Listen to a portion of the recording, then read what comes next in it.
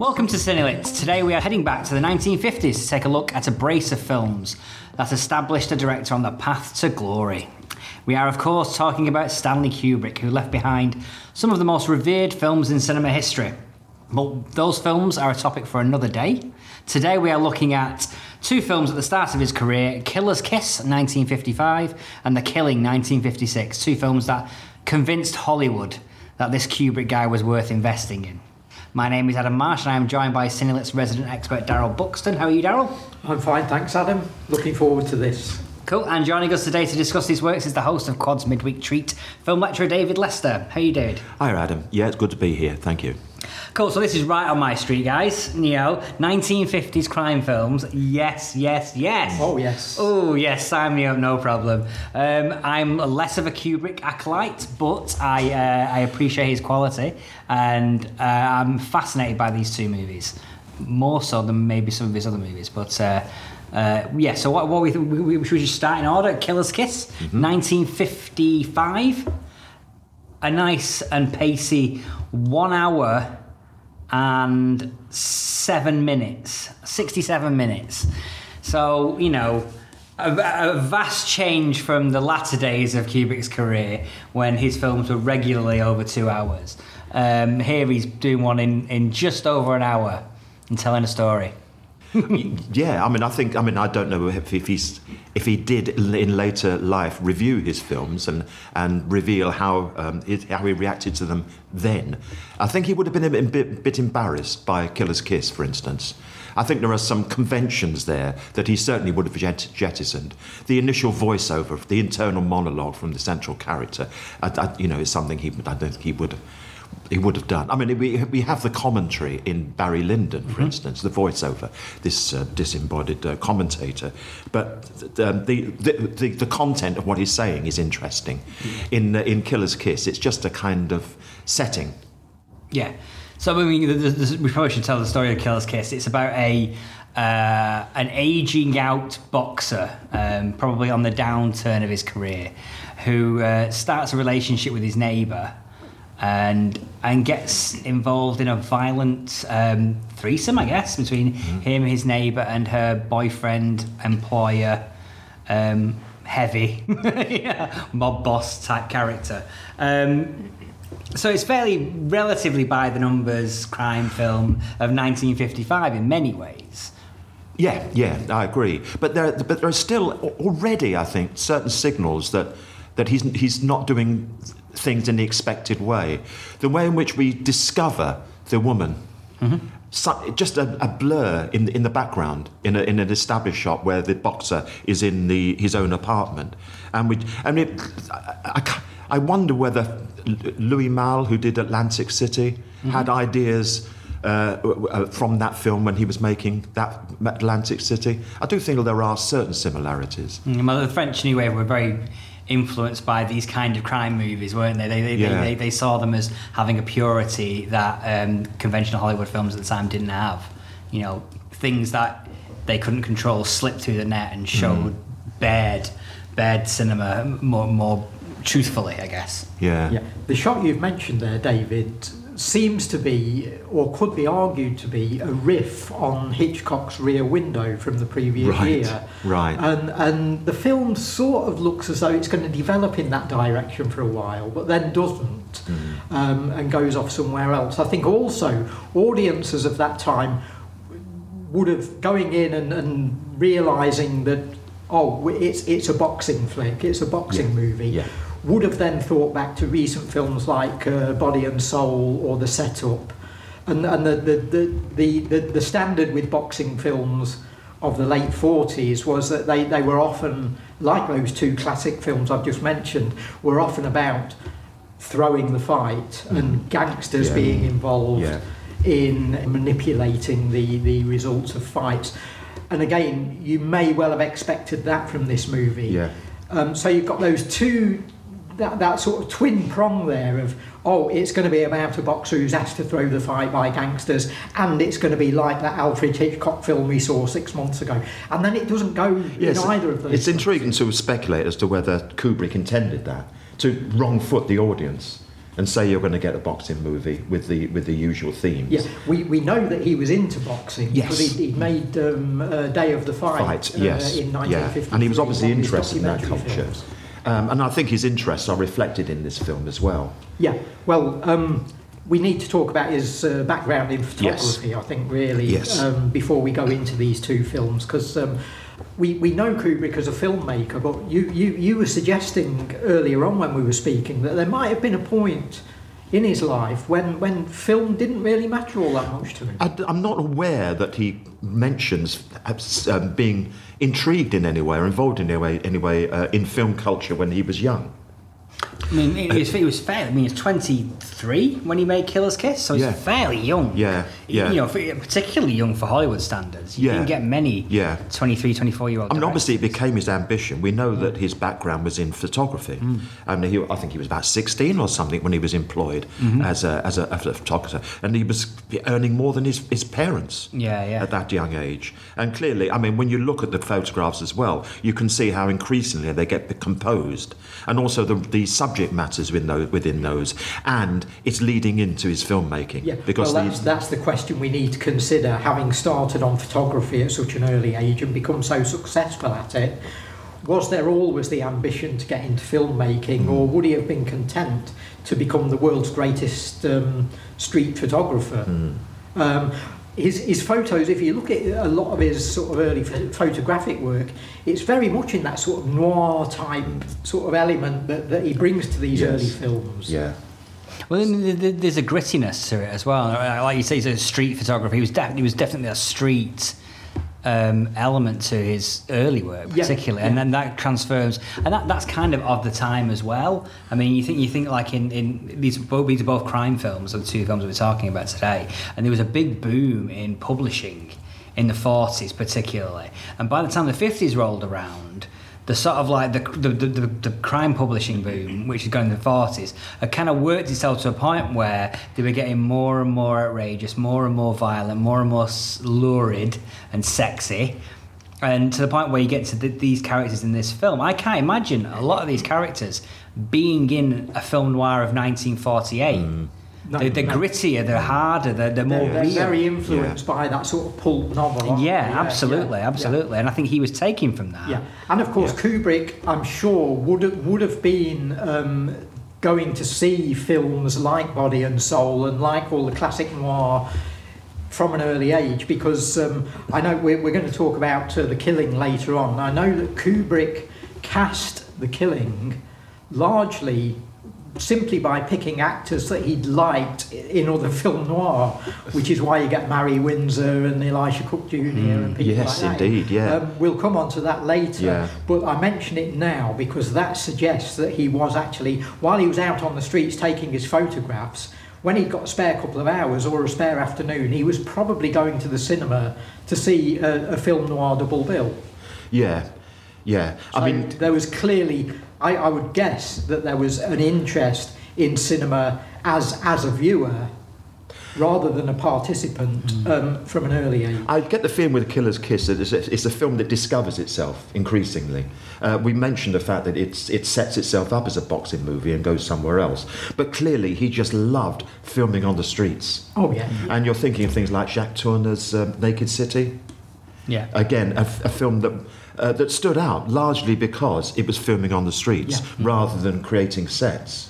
And again, how much of this came out of the fact that filmmakers might have been looking overseas and looking at things like Italian neo-realism, and the fact that people suddenly, you didn't need to film in a studio, you didn't necessarily even need Hollywood connections, you could make a film, and for New York filmmakers, for someone based on the other side of America like Kubrick was, here was the opportunity to go out and make a film without the usual constraints. But it really works well. I mean, I think that final sequence, the chase sequence through the city, is extraordinarily adventurous. I mean, you're getting overhead shots, you're getting tracking shots, you're getting distant shots, but the editing works very well. It maintains that kind of edginess. And the tension. Even early in the film, there's we do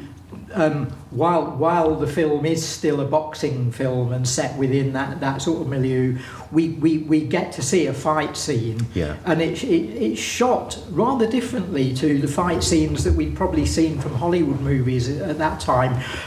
It's not quite Raging Bull, but it's sort of a step in that direction, and it's Kubrick creating and inventing a new way of filming that type of conflict. Well, I was going to say that he's using the camera really as a witness, I feel, in those fight sequences. Yeah. It's not being edited in order to create an artificial energy. No.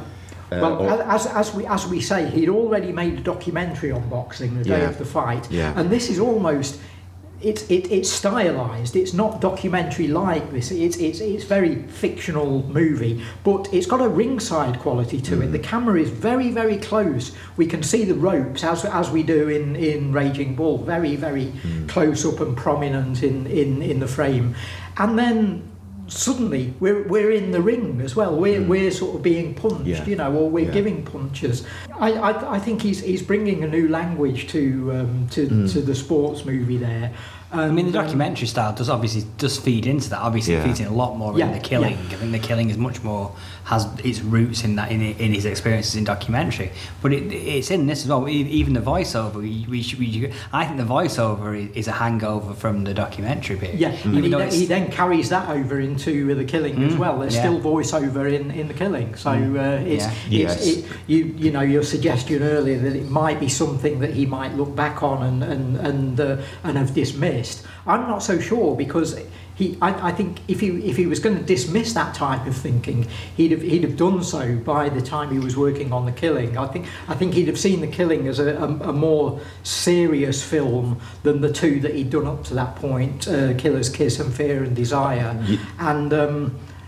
The fact that he's kept voiceover in there, and the fact that he's still in the world of noir, and the fact that we're pairing these two films today, suggests to me that the use of voiceover was intentional. It was a choice. It wasn't something that was sort of foisted on him. And I'm not so sure that he would have necessarily, given the chance, gone back and re-edited these films, or gone back and dismissed them or disowned them. I still feel that the voiceover in Killer's Kiss is more a convention, whereas in The Killing, it becomes a presence. Yeah.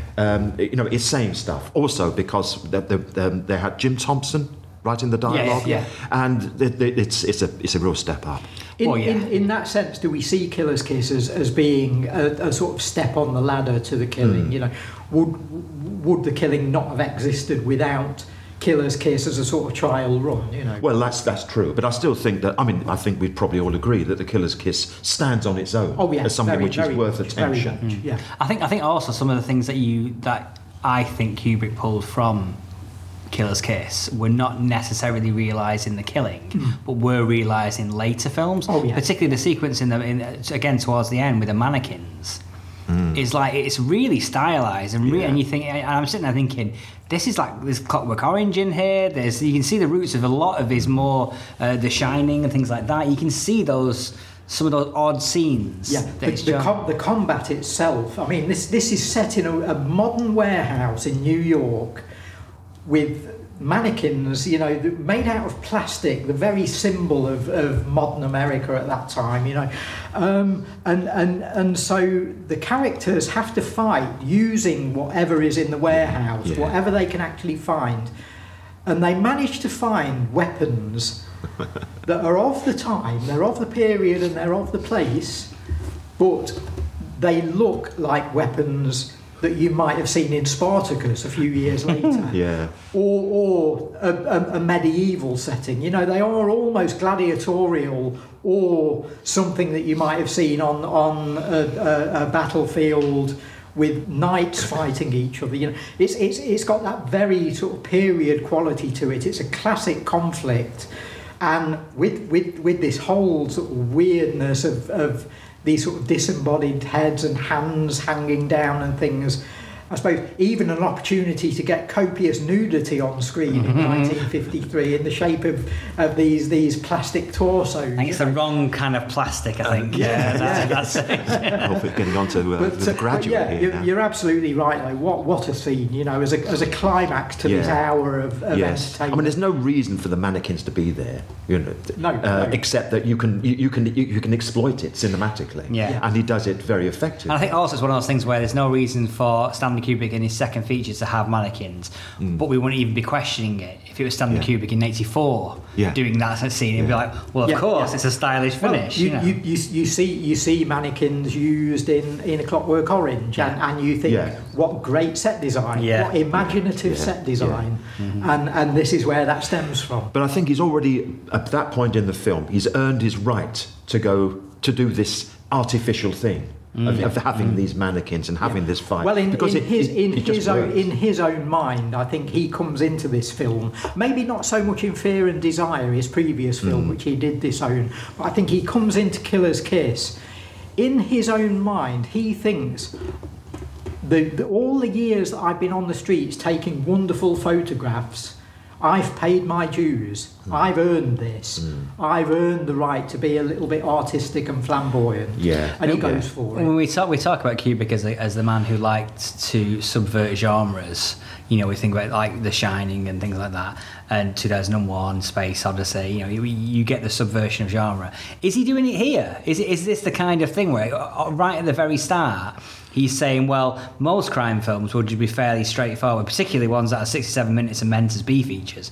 They wouldn't have these weird imagery in a crime movie. So I'm adding that to the mix to separate myself from the genre. I think there's one scene in the film that answers that question, Adam. The scene where the female lead is telling a story about the suicide of her sister, who's a ballerina, and we don't see her telling the story. We don't see a depiction of the events. We don't see a flashback. We see a ballerina on stage dancing for 5 minutes. Now that's clearly an artistic choice and a vision, and it's something that you wouldn't have seen in the Maltese Falcon. The ballerina being Kubrick's wife as well. Yes, at the time as well. Not saying he did that just to get her in the movie for 5 minutes, but I think that sense of artifice and that sense of being able to play with what cinema is.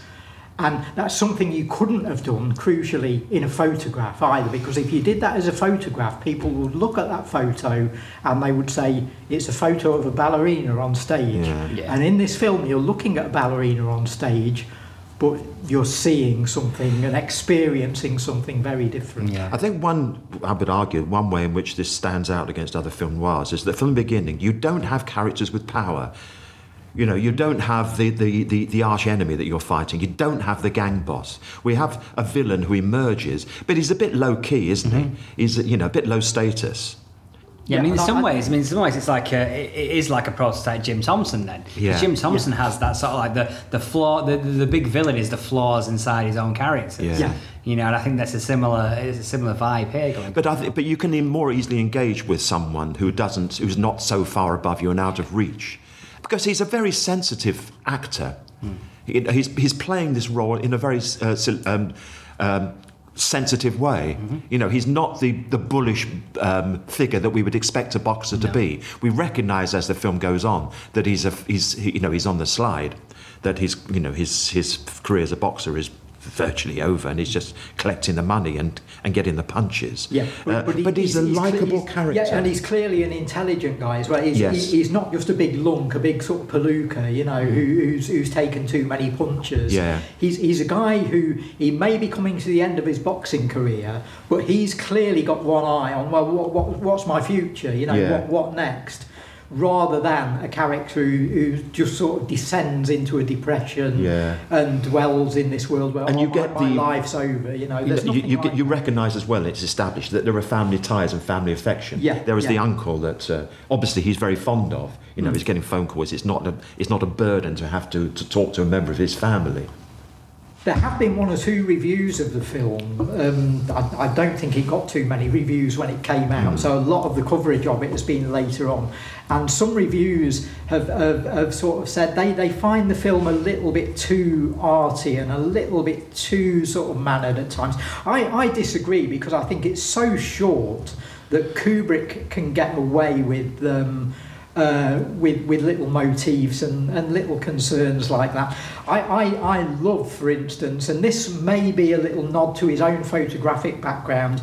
We see the shot of the boxer's mirror, and it's got you don't get a glimpse. You only get a briefest blurry glimpse of them, but you see there are photographs all around the edge of the mirror. And then Kubrick does this great montage where he shows you each photograph in close-up, one after the other, but not long enough for you to sort of register what's in the photos and make anything of it. I'm sure if you watch the film on Blu-ray or whatever these days, you know, and stop and freeze frame it, you can probably tell a whole story out of that. There's then that great, very sort of mannered shot of the close-up in the goldfish bowl, which again comes very, very early on, but seems to be a sort of statement of intent, almost as he's seen the neighbour by this point. He's seen the girl across the way, the sort of rear window shot, and so we've got his face grotesquely distorted in the curve of the goldfish bowl, and two goldfish swimming around in the foreground. Again, I guess representative of him and her. I don't know if you want to take that from it. I get a sense that it was saying that we have a sensitive person here. Yeah. You know, you wouldn't expect a boxer to be keeping goldfish. Yeah. And also, when he leaves the apartment, he leaves the instruction, please feed the goldfish. So he doesn't forget about them. Yeah. So as well as potentially being symbolic, it's there for character reasons as well. It's there as a natural sort of thing. It's there as a realistic thing. Yeah. Well, he's brought into the plot though to look after to his neighbour. He's like, should I get involved? There's like a moment where should I get involved? Yeah. And I think the goldfisher there was like, well, of course I've got my own goldfish. Of course I'm going to get involved and help people here. Yeah. I mean, I had the feeling at the beginning, sort of catalyst as well. Then. That the set was a bit overpopulated. But as Darren said, he actually uses those items. We explore those pictures. Yeah. We do see. We are not standing outside the apartment. We do get inside it. Yeah. Yeah, I think it's worth mentioning as well the female character, because she's not just there in order to advance the plot of the boxer. She's there in her own right, and I think it's an interesting choice that Kubrick has made here of setting.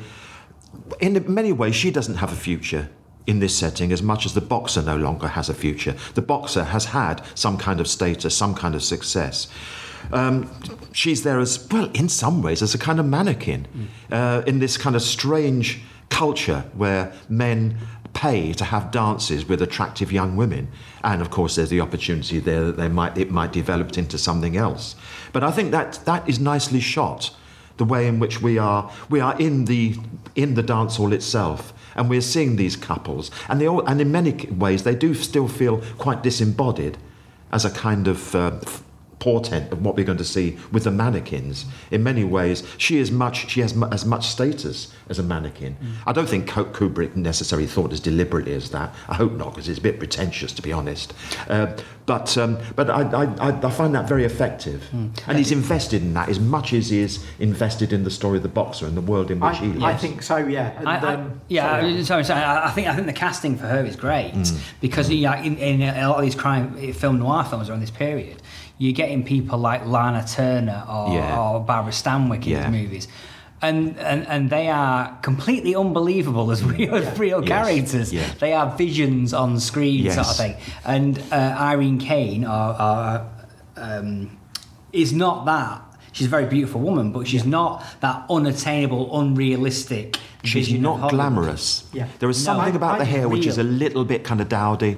There's something about the makeup which is not quite secure there. I mean, makeup creates a face. And often it's an artificial one. Yeah. The heavy use of lipstick, for instance, often creates a being which has no personality. Yeah. She clearly has personality, but the personality is emerging from the bits of grit that are underneath. Yeah, absolutely. Yeah. That extends to the casting of Mary Windsor in The Killing, I think, as well, who again isn't a sort of a conventional screen beauty and a conventional noir heroine. She'd been in film noir previously, but was not a glamour queen. She wasn't a Lana Turner.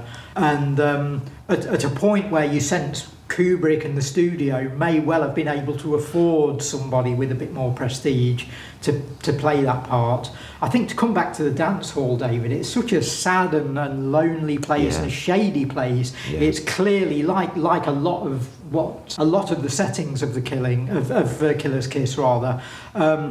They're clearly all places that are run by gangsters or the mob or some kind of shady business. We never really get into that, that's always left lurking in the background. We're not seeing the sort of upper strata of all this. We're not seeing where the money's counted and where the decisions are made. We're seeing the very lowest tier, the very bottom rung. Right. And I think the dance hall is about as low as it gets, The big band music that plays as the dancers go on is, again, very, very reminiscent of what came later in the Overlook Hotel, in the ballroom scenes in The Shining. Yes. And specifically, I think, with the sort of echoey quality of the music and the fact that you get that same sort of echo playing in an empty room or what we see as an empty room in the hotel in The Shining 25 years later. I think another echo of the future comes into play in the scene where the Boxer's manager is beaten to a pulp in the alleyway. I don't think we ever find out his fate, do we? No. Whether he's just badly beaten or actually murdered. But isn't that scene set up and lit and the use of shadows and everything almost identical to the scene with the homeless guy under the subway in Clockwork Orange? Right. Yeah. You can see the sort of development of that famous iconic scene in the later film right here in Killer's Kiss. And again, I suppose the use of elongated shadow on walls and so on, you could argue that's a bit of a noir trope already by then. I think the setup had used very similar sort of scenes. It had a scene very, very much like that with Robert Ryan being beaten up in a similar sort of location. In fact, with a cut away to the wall.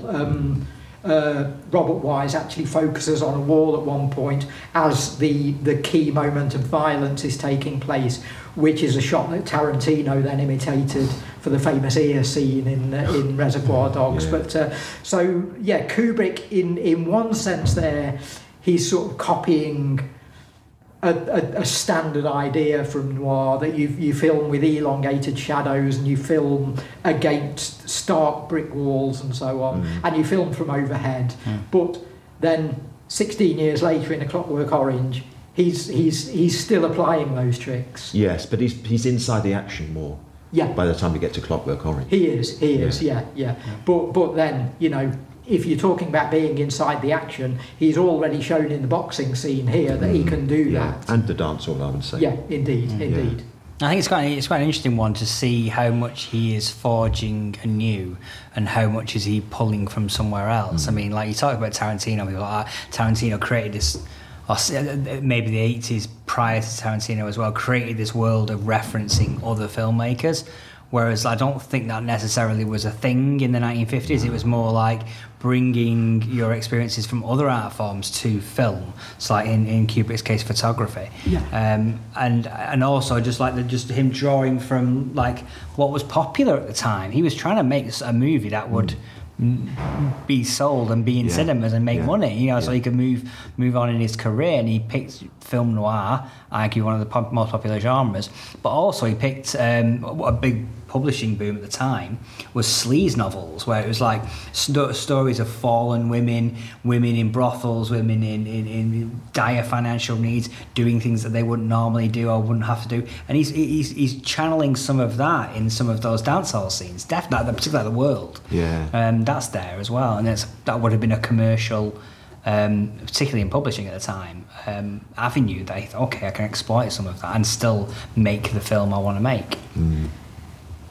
Yeah, I'll throw in a question here as we're sort of in between talking about Killer's Kiss and The Killing. I think it's a good moment to ask this question and maybe to answer it myself or attempt to. Where is Kubrick at this point? And at what point in his career does he become, in quotes, Stanley Kubrick? Is he fully formed? I don't think he is at the point of Fear and Desire, but is he fully formed already by the time he's making Killer's Kiss?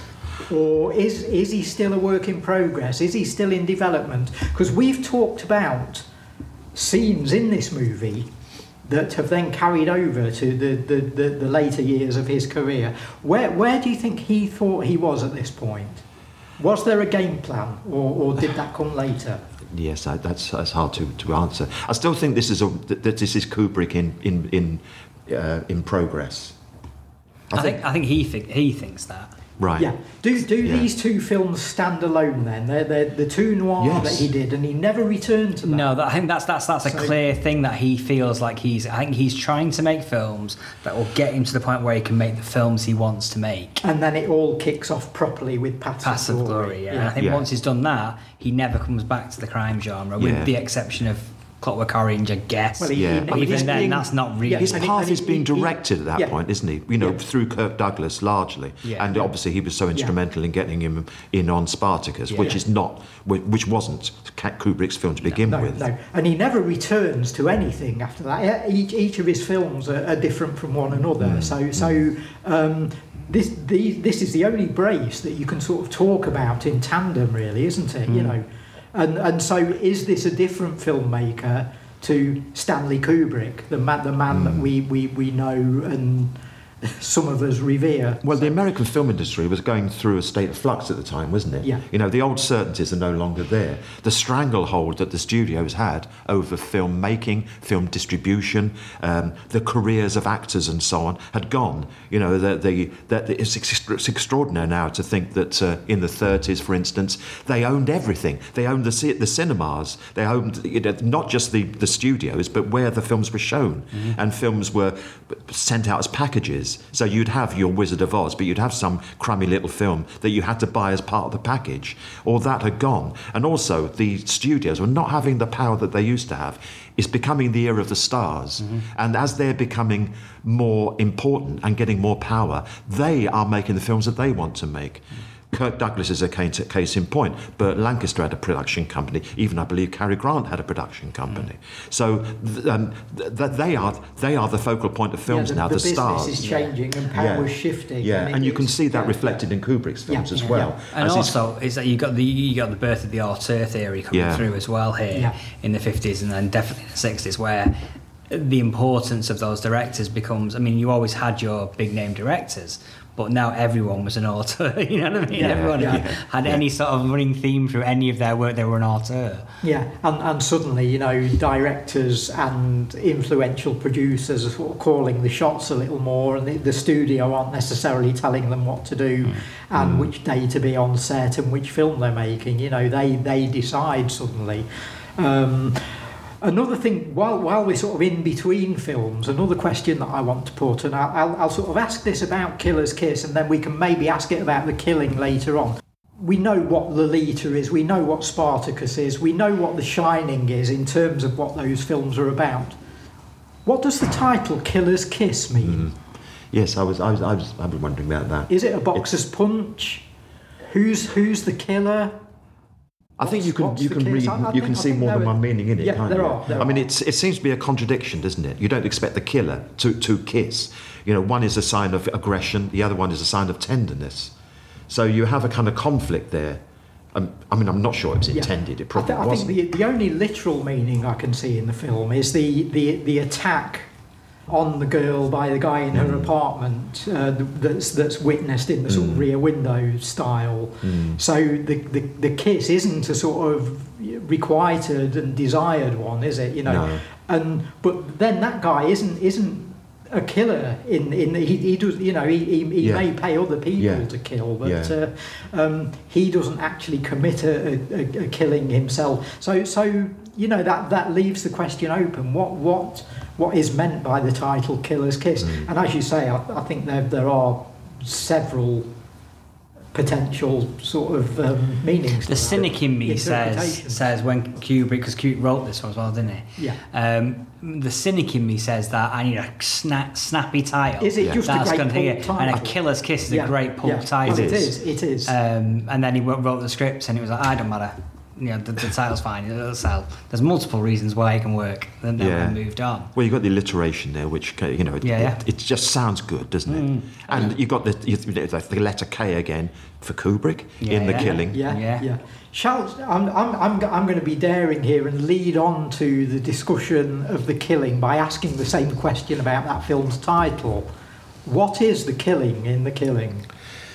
Because again, I think it's often used in crime, isn't it? When a big job has been pulling successfully completed, you've made a killing. Yeah. And that's certainly the case here. And it works better than Killer's Kiss because it's shorter, direct, punchy. Yeah. But it wasn't the name of the book. The book that it's based on was called Clean Break by Lionel White. So well, you can understand why I wouldn't call it a film. Clean Break, it's not. Now, is it a decision of Stanley Kubrick or is it a decision of Jim Thompson, who claims to have he's credited, I think, with writing dialogue, yes. But he claimed to the end of his life that he'd written the whole thing. So what, the screenplay? Yeah. Right, okay. So I think Stanley Kubrick gets a credit for the screenplay. Yes, he does, But the dialogue is treated separately. Yeah. But Jim Thompson claimed to have had much more of a say in this. But I guess when you look at it, it's like, well, if it's based on a book by a very respected crime writer, Lionel White, very big name in pulp crime fiction of that period, right, and Kubrick's design the way it looks, is dialogue not enough of a credit for him? What else did you bring to the situation? Well, the dialogue is so distinctive in The Killing. You'd be proud of it. Yeah, I'd be proud if I wrote that. Everyone's got an ego, you know. You never get enough credit, do you? No. So We've got the robbery. They could be said, we're making a killing. We've got the shooting of a horse as the central murder in the film, which is very, very unusual. You don't get horse assassination in many movies. No, you don't. No. We've got a mass shootout at one point. We've got Elisha Cook and Mary Windsor's relationship that's dying a death. You know, ultimately the scheme fails. That's a failure. So again, there's multiple myriad interpretations to this title, and I think that's great in both films. And it's not something Kubrick necessarily continued. As I say, A Clockwork Orange may be one that's up for debate, but then again, that's not Kubrick's title, and I think it's made pretty clear what A Clockwork Orange is.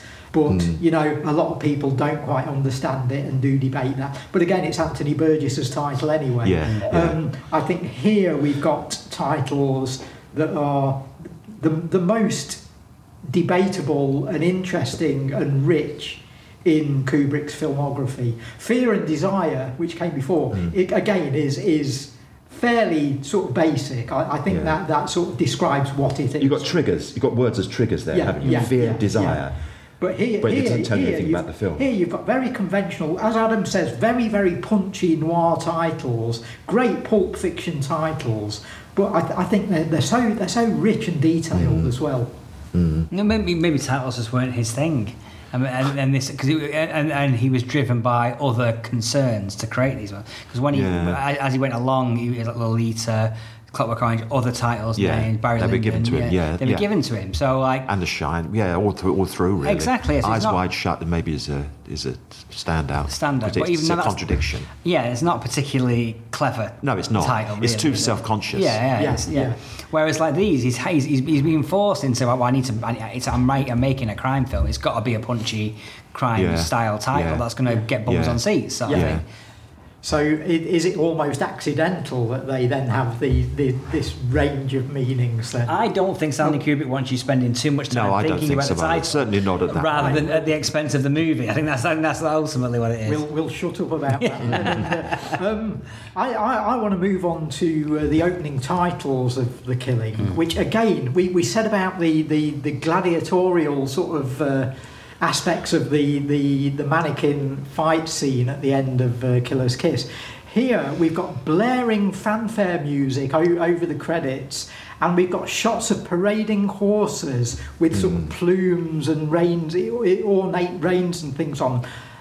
That's a shot from Spartacus, 4 years early. You know, it's revealed that we're watching a racetrack. You know, we're watching the horses pulling the gate at the start of the next race, race 7, all importantly. There's a sense of ceremony and pageantry there right from the off, and it's over the opening title. But we don't know what kind of film we're going to get there. Not at all. At the beginning of Killer's Kiss, it's established right away. Yeah. We know where the world we're in. So this is Kubrick making progress. Yes, I think so.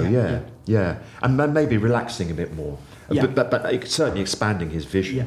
I'd also argue, to sort of jump ahead and jump around this film a little, there's the great distraction fight scene in the racetrack bar later on, where they've hired this hulking wrestler to come in, and his shirt gets ripped off in the middle of the fight, and the punters in the bar all sort of clear the place and all stand around the edges, creating this sort of arena type space, and then 6 coppers rush in, and the wrestler's got them hanging off his body and hanging off his arms. And again, it's like a scene from Spartacus. It almost preempts what Kubrick was going to go on to do. So you could imagine Kirk Douglas watching that, thinking, "I must remember this fella. Who's this guy? Yeah. He'd be perfect." The structure of the film's quite interesting and influential and clever in the way that it replays the same scenes from different points of view as it goes along. I mean, Tarantino alone, you know what I mean? It's like, well, Tarantino, we've mentioned Reservoir Dogs already in connection with the setup, the Robert Wise film, and I think that was an influence on both Tarantino and on Kubrick's Killer's Kiss. But Tarantino has said that The Killing was perhaps the main influence on his debut movie, and I think it shows. Absolutely. I mean, it's a really clever heist movie. It is. The elaborate plot as well.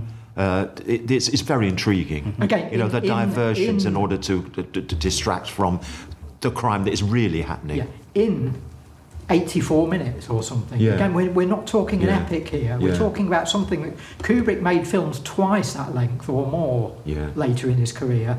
These two are both really, really punchy. You can watch them both back to back in an afternoon. So Kubrick makes this film in 1956, a year after arguably one of the greatest heist movies of all time, Rafifi, is released. Had Kubrick seen it? Was he influenced by this, or was he just like working in isolation? You can only speculate. Because they both got very smart takes yes, they on have. the crime. That long wordless scene where they're doing the actual robbery. I think Kubrick has probably seen The Asphalt Jungle. He's probably seen The Big Combo. He's seen every noir that's out there. Odds Against Tomorrow. He's seen Rafifi for sure. Whether that's more of an influence on this than any other thing that he's seen, I'm not sure. As we said earlier on, he cast The Killing simply based on actors that I like in film noir that I like, I don't know that there's any one particular film that stands out. In some ways, I wasn't really thinking about whether it was a direct influence or whether it was more of an impetus to be smarter, to be cleverer in the way that they construct their heist movie. Because he could have just whacked out another not like to diminish Killer's Chris, but he could have whacked out another crime film like that, film, and directed the hell out of it, and it looked fantastic. And okay, well done, we'll move you up. Yeah. But there seems to be a real desire to do something different with it, to do something interesting, to do something. It's tempting with Killer's Kiss to feel that here were two people that he knew, and he managed to make a film of them. But obviously, with the Killing, you have at least two established stars there. All right, maybe not that they wouldn't carry a film in their own right, but they're recognisable faces, and they're good supporting actors. And as I say, Kubrick had cast from his love of film noir, and so most of the cast are people that would be recognisable to the audience going to see the film. I mentioned earlier that later reviews of Killer's Kiss have often said, "Oh, Kubrick's a little bit arty here, a bit indulgent. He's sort of a bit over ambitious at times, you know." Nobody says that about The Killing, I don't think. No. And yet he's still employing a lot of those techniques. He's trying to sort of stand out from the pack. And clearly, from the critic's point of view, he does it more successfully here because nobody notices. He gets away with it more, or he does it better here. Killer's Kiss is a great little film, but this is the next step. This is... This is 2 or 3 steps up. I think a lot of that's to do with the narrative and to do with the construction of the plot, because it's like that's as clever as Kubrick's filming of it. Yes. Whereas Killer's Kiss, the script is not as clever as the way Stanley Kubrick films it. So it's less it's more noticeable. I think Killer's Kiss does sort of dance around in time and space a little bit, and with non-linear narrative. We mentioned the ballerina sequence, for instance. So we're getting a story told about a past event, and then we're seeing another past event that's from a different time, but the story's being told in the time of the movie. That's being told to us right now, you know. So he's already sort of got this idea of messing around with the narrative and the structure a little bit, but he goes full on Rashomon here, you know. It's which I'm sure again is a film that he'd seen and loved, you know. And he doesn't do it for the whole film, but he does it in little segments, little important segments. And I suppose like Tarantino did in Jackie Brown, I suppose is the best comparison. He does it in important scenes. He'll show you the same scene from a different angle or a different point of view, a different time or a different perspective. And it works brilliantly. You as the audience always know where you are and what you're looking at. You never get confused.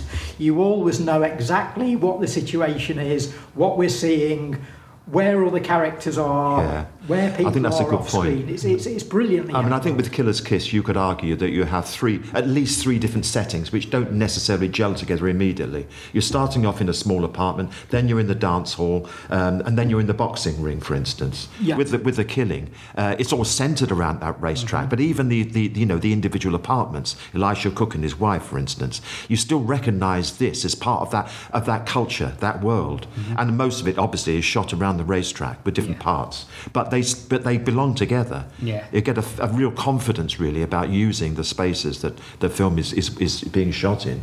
I think this film is about Elisha Cook and Mary Windsor. Yes, they are the most intriguing characters. Absolutely pivotal to this film. And they're pivotal to the plot as well. They are.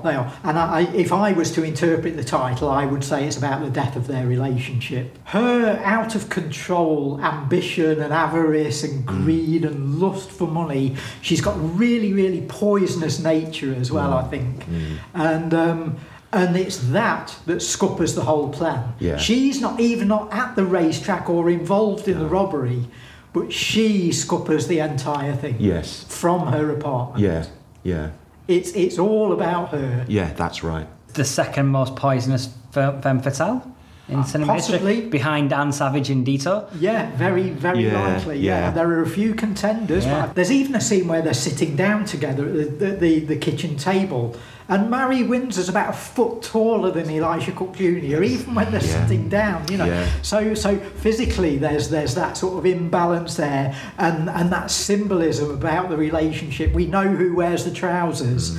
Elijah Cook's so great in this film. He is. Oh, he's brilliant. He's great in our films, Yes. but he has that look on his face where everything's a surprise. Oh, he's haunted by everything. Haunted by, oh my God, I can't believe that just happened. Yeah. His eyes do that. Yeah. Kubrick knew that from seeing him in other films. That's why he's been cast. I'm sure he Kubrick enjoyed being wanted in that film. Yeah.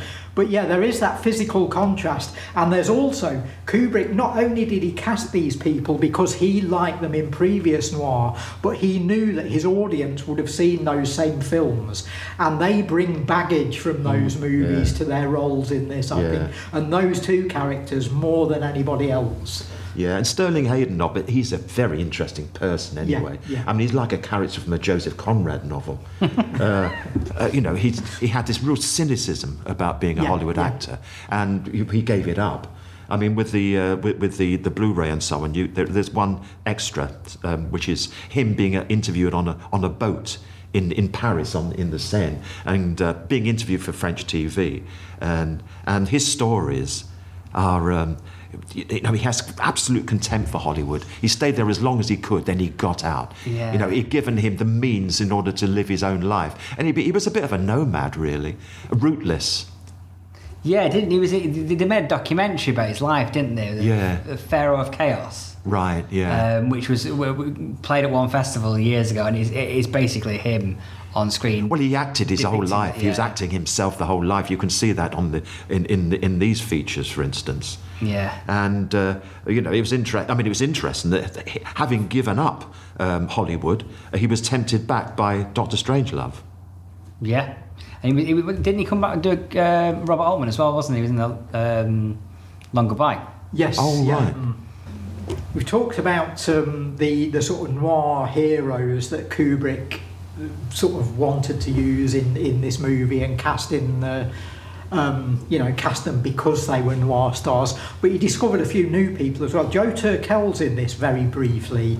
He plays the other gangster who comes into the apartment with the lover of Mary Windsor for the big shootout scene. And Joe Turkel is one of only 2 actors who appeared in 3 Stanley Kubrick films. Oh, right. Kubrick famously never worked with anyone more than once, apart from a tiny handful of actors. Joe Turkel did 3 films with him, including playing the bartender in The Shining in his most important role. He was in this, Paths of Glory, and The Shining. But Tim Carey is in this and Paths of Glory too. And then Tim Carey went on to become this outrageous sort of beatnik underground movie character in the early 60s who's got a big cult following, but he was a bit of a Kubrick discovery. I think he makes a real impression here playing he plays the assassin who's hired to kill the horse. Is it called Red Lightning or something? And it's a perfect part for him. Oh, he's great. If you're going to cast a guy who shoots a horse, who better? He's like a proto beatnik. This is 1956, and he's in there with all the finger clicking and calling everyone pops and saying everything's crazy. I mean, he's not in it for long, but no, he's not. But you remember him. Yeah, you do. He gets one brilliant scene that's actually really controversial. Perhaps not the thing that we like to focus on in doing these podcasts, but he uses a very strong racial epithet. He's setting up to shoot the horse at the racetrack. The race has started, the horses are coming round the bend. He's talked his way into the car park so he can set up his rifle and get a clear shot. And the car park attendant, he's tried to stop him getting in the car park initially, but they've struck up a bit of a friendship and he's slipped him $20 and so on. And the attendants then become pretty friendly with him and keeps turning up and irritating him as he's trying to sort of set up for the shooting. Well, he poses as being disabled, doesn't he? Yes. In the car, which is why he needs to get in. Yes. So, and so they sort of connect that way because he's got the war wound, hasn't he? And the attendant keeps going back to the open-top car that he's in and chatting to him. And all he's trying to do is set up his rifle and his sights and everything. And the car park attendant comes back just at the point where the horses are coming round the final bend and right into his view, and he's got to get rid of this guy. So out comes the unspoken word. I think it's an interesting one, particularly in this day and age, in the 21st century, use of those kind of words. and whether we've got onto the stage now where no matter who the character is, you can't use those words, and what the even situation if is, even if those characters are horrible racist people. I think it's fairly clear that the guy's going to shoot a horse. He's a despicable character. Yeah. I don't think he's a racist either. I think he only says the word because he is desperate to get rid of the guy, and it's the best way he can think of. Yeah. To offend him. I think that's the intention. And I think that comes across. I think that's brilliant. Yeah. That's brilliant drama for me. Yeah. Yes, I agree. In an almost indefensible way, especially since the guy has been so friendly. And you do sense that in another world, Tim Carey may well reciprocate that friendship and they'd have gone for a beer after the race or something. But in these particular circumstances where he's been hired for this job, he's been hired to commit this ruthless assassination of this horse, and there's this guy getting in the way. Yeah. He does what he's got to do. I agree. However, it is a problem created by itself. Yes. They cast a black actor in the role of the attendant. Yeah. And then worked away at getting rid of that character by this. Whereas nowadays, I don't think you would have a scene like that in the sense of like you could be argued that you've created the moment so you can solve it by having the racist term. Yeah. Well, let's say that the attendant was a white character. You know, how would that scene have played out? Well, yeah. What would Tim Carey's character have said to get rid of him? Well, he wouldn't. He'd have shot him and then shot the horse and then drove off. Yeah, so that's what I'm saying is that would be a different kind of. And it scene. would be more conventional. I more think, conventional, not as but the effective. argument would be that you've created that scene and created the problem to include the racist term, rather than create a different type of scene. Because ultimately, it's not essential to the plot of the killing overall that character is black and then that other character has to use the racial slur. So I think that's why you wouldn't have it in a modern film. I think if you had a modern film had racial slurs in it, the film's going to be about that. You know, it's going to be about racial tensions. It's going to be about racism. It's going to be about something like that to include those terms. But it is in this film, and it's always going to be in this film, and it's clearly there for plot reasons, and brilliantly so. I think it's a great bit of drama, acceptable or not. I think it's acceptable looking back, in the sense that I don't think it would happen now. No, and it wouldn't be acceptable. And it wouldn't be acceptable now. But looking back on it, it's like, well, it's used for a purpose in the drama. I mean, I think it's interesting that we're raising this as a question, because if we look at the history of Hollywood and its use of black actors, it's shocking. You know, we recognise it now. You wonder why it wasn't recognised then. They're buffoons. They're slow-witted. They're lazy. You know, they have characteristics immediately. So it's a shorthand. You immediately know what that character's going to be like just because they're black. And he isn't that. He isn't that character. No, he's not exactly. This guy's a war hero. He's personable. He's chatty. He's friendly. As I say, in other circumstances, Tim Carey may well have even struck up a friendship with him and they'd have been best mates, you know. So, he's portrayed in a very, very positive light. And yes, he's a sympathetic character, even though he's incidental. I think so. What about the mechanics of the heist? We've talked about the way it was portrayed and Kubrick's use of time and space and flashback and so on and point of view. And parallel pieces of action. The whole mechanics of the way in which the operations performed, I think it's expertly edited. It's brilliantly. It's orchestration, isn't it? Because you've got a number of narrative strands going along there simultaneously. And again, they're always engaging. The audience always knows exactly where we are and who's doing what. Yes, so we're not asking questions. No, Carey's been introduced as you know, he and the big wrestling guy are not members of the gang. No. In fact, there's some talk about there's a sort of Reservoir Dogs type meeting of the gang, isn't there? And they talk about, you know, who are the guys you're bringing in from outside, you know, and there's a bit of suspicion goes on there. You know, we all need to know each other. And the boss says, well, no, we've got to, you can't know who these guys are. They're here to do a specific job. And then talk about, well, do they get a cut of the money, you know? And there's all this sort of underlying tension and suspicion. But they do come in, they both do a professional job. And again, the job they do, the fight in the bar and then the shooting of the horse, are shown to us as part of this whole operation. And it's all seamless and it all works brilliantly. And we think, oh, this is almost the perfect crime, you know. And the only thing that stops it being the perfect crime, as I've said, is a lady in an apartment miles away who most of the gang don't even know exists. I don't know how much to say about the ending of the film because it's always difficult when we're doing podcasts. I think you got the question there. You need a climax. Even though to a large extent it's played itself out. You know, it's fallen apart. You have this one character left, and you need a visual punch, don't you? At the end. And do you get it? I think you do. I think so, I think you do. However, the intricacies of the heist makes me feel like he wouldn't do the things that he did at the end of the movie because he's a very clever man who puts together this heist and then he gets basically caught out because he can't take on board baggage. It's mundane. It is. It's just a boring. Suddenly though, he's got no control over that. He's but wouldn't he have you figured that out before? That's the point I'm making. Surely that's not like a new regulation that you can't take suitcases on the flight with you. That's got to be. That's literally everyone knows that. You've got your limits on your hand baggage. When you go to Spain or whatever, and you see all those people who've crammed those hand luggage bags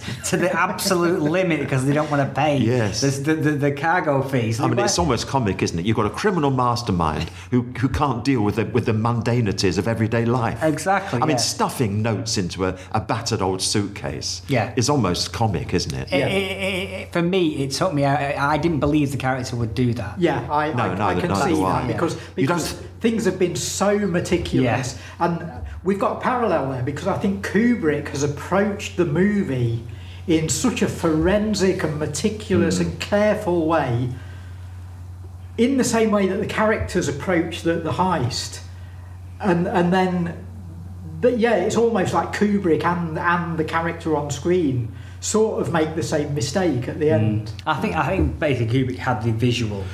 That's right. That's what he wanted. And that's what he wanted. He was like, well, they'll forgive me that. And I don't know whether we do. No, maybe so not. I think it caps the cynicism of this movie, and it caps the fact that the whole plan, no matter how well orchestrated and planned it has been, it's doomed to fall apart, you know. And I think this visualization of the plan falling apart is absolutely necessary and works really, really well as a sort of visual symbol of that. And again, could be a depiction of the film's title. It's comic to think that this came out more or less at the same time as The Lady Killers. Which has a similar kind of setup. But it plays out in a completely different way. Obviously, it has different intentions. I think it's interesting to talk about the visual. We've talked quite a lot about the construction of the plot on this one, but also the visuals there to Stanley Kubrick. And when people talk about the influences of Kubrick, the filmmakers they talk about are generally pulling from the visuals of Stanley Kubrick's career. It's like I'm massively influenced by Kubrick, the way he composes his shots, etc., etc. Whereas like one of the most recent directors is like Christopher Nolan, and looking at the plot of this, you can see how Nolan is massively influenced by the construction of the plot, particularly the time. Playing around with time. He's done that multiple times in his movies, most recently Tenet, but also with things like Dunkirk, where you had the three timelines running at different times, and then you have obviously Memento being told backwards. So he's obviously taken that style from The Killing and that influence there, which is, you don't see many other filmmakers so influenced by one aspect of a director's career. And as we've said, Tarantino the same as well. Yeah. You can see that in Reservoir Dogs, more so in Jackie Brown, I would say. And, I mean, Tarantino, I think, took so much from The Killing. The relationship of the gang, and the fact that they're all sort of arguing with each other over who gets the biggest cut and what have you, and the whole sort of starkness of it as well. I think the atmosphere of The Killing sort of pervades into Tarantino's early films. I just think the Killing is great, and it works as a pair with Killer's Kiss, but taken on its own, it's the first Stanley Kubrick movie. It's the first film by the Kubrick that we came to know and respect. And I think in that sense you can maybe pair Killer's Kiss with Fear and Desire rather than pairing it with The Killing, But I think to discuss these two films together is enlightening and important, because I think they fit together as a great double bill. I think Killer's Kiss works perfectly as a supporting feature, as a sort of aperitif to and in that way I think pairing it with The Killing is perfectly apt, because it feels like the supporting feature for The Killing. It warms you up. It's the warm-up act, and then suddenly I think I'd go and see that double bill now in the cinema. I'd love to see it in the cinema. And as I say, you could watch it all in 2 hours 20 minutes as well. So less than the length of The Shining, or Full Metal Jacket. So we forgot to mention when we were talking about Killer's Kiss that listeners to the podcast might be interested in a film from the early 90s, Stranger's Kiss, directed by Matthew Chapman. It's a fictional drama, but it's set around the shooting of Stanley Kubrick's film Killer's Kiss, and it sort of riffs on that and all the characters and what was going on behind the scenes and so on, and creates a drama of its own, sort of based on... I think you're showing your age there, Darryl. It's also early 80s rather than early 90s. Really? So it's 83, so it's way before before the whole Tarantino boom of the 90s and things like that. But way ahead of its time in that respect, in the sort of meta-referencing and things like that. So Stranger's Kiss, if you want to see a third film after seeing these two, Stranger's Kiss would make another film that would be an ideal double bill with Killer's Kiss. So... There's the legacy of Killer's Kiss. It's the film that would make a great double bill with about 15 other movies. Cool, very good. That's nailed two of Kubrick's things. I mean, we don't have to go back to Kubrick again for a while now, I think, but I'm sure we will. Is it Michael Bay next? Michael Bay next, yes. The use of the never-ending camera movement. Just stop, for goodness sake. Again, you could fit these two Kubrick films into about half of a Michael Bay one, couldn't you? Absolutely, And I know which I prefer to watch. Thank you very much, David. Thank you very much, Darryl. We will be back again in another couple of weeks' time, so we will see you then. I want to thank Quad and the BFI for supporting these podcasts. Take care, everyone.